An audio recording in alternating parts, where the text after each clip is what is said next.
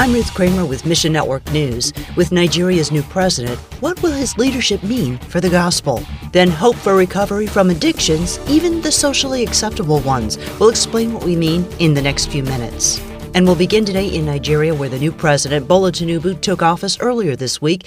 He has his work cut out for him. Africa's largest populated nation is divided, with Muslim majority in the north and Christian majority to the south. Nigerian Christians are cautious to see how Tinubu will tackle the issues of Islamic extremism and attacks on Christians. Greg Kelly with World Mission says, the Muslims, although primarily concentrated in the northern part, really control that country. They are in the most influential places, politically speaking.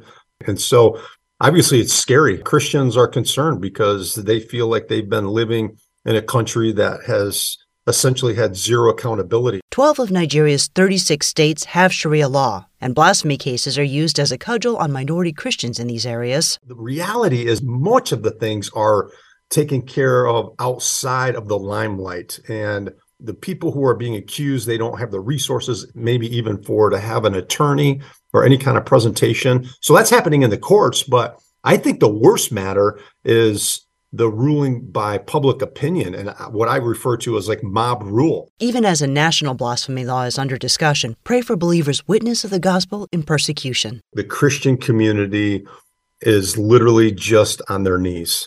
They're pleading and begging the world to take notice, to come to their defense, to come to their aid. Next, Cyclone Mocha tore through Myanmar on May 14th with winds of over 195 miles an hour. Today, over 2 weeks after the storm hit, aid groups are struggling to reach people in need. AMG International's Brian Dennett says, the government has kept any NGOs or any relief organizations from coming in. They really don't care about their people. And they've shown that over and over again. AMG equips church partners in Myanmar to help the most damaged communities. They are bringing food, water, hygiene supplies, medicine. We are hoping to help more than 500 families. The initial feedback from Rakhine State is grim. National missionaries reported to us that 80 to 90% of the whole region was damaged or destroyed. It has truly been devastating, and there's been so little in the news about it. Pray believers will find opportunities to share the gospel as they deliver aid. Our team is motivated by the hope that we have in Jesus. That compassion and that love is evident every time they're out working with those in need. Find your place in this story at missionnews.org.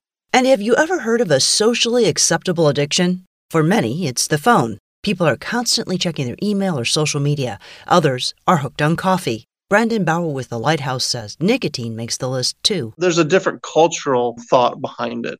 You might not like the smell of it. You might think, hey, they smoke too much. But it's not like, oh, there's that person who's in the gutter drunk. Roughly 50 million people in the U.S. are addicted to some type of tobacco product. The Lighthouse offers residential faith-based addiction services. Everything starts with the Bible. We deal with what God has to say about this, how it affects our lives.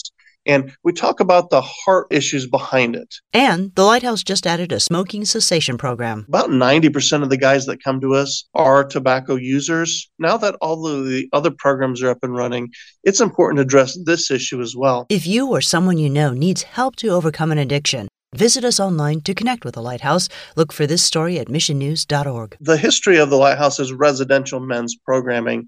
We've had guys from over 14 different states come to live with us and enter our addiction program. And then we can live with them for 6 months to a year as we're helping them through these struggles. Thanks for listening to Mission Network News, a service of One Way Ministries.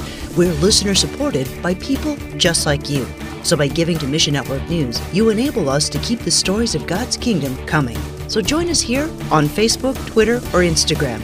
You can also find us on Alexa, iTunes, or TWR360. Look for links at missionnews.org. I'm Ruth Kramer.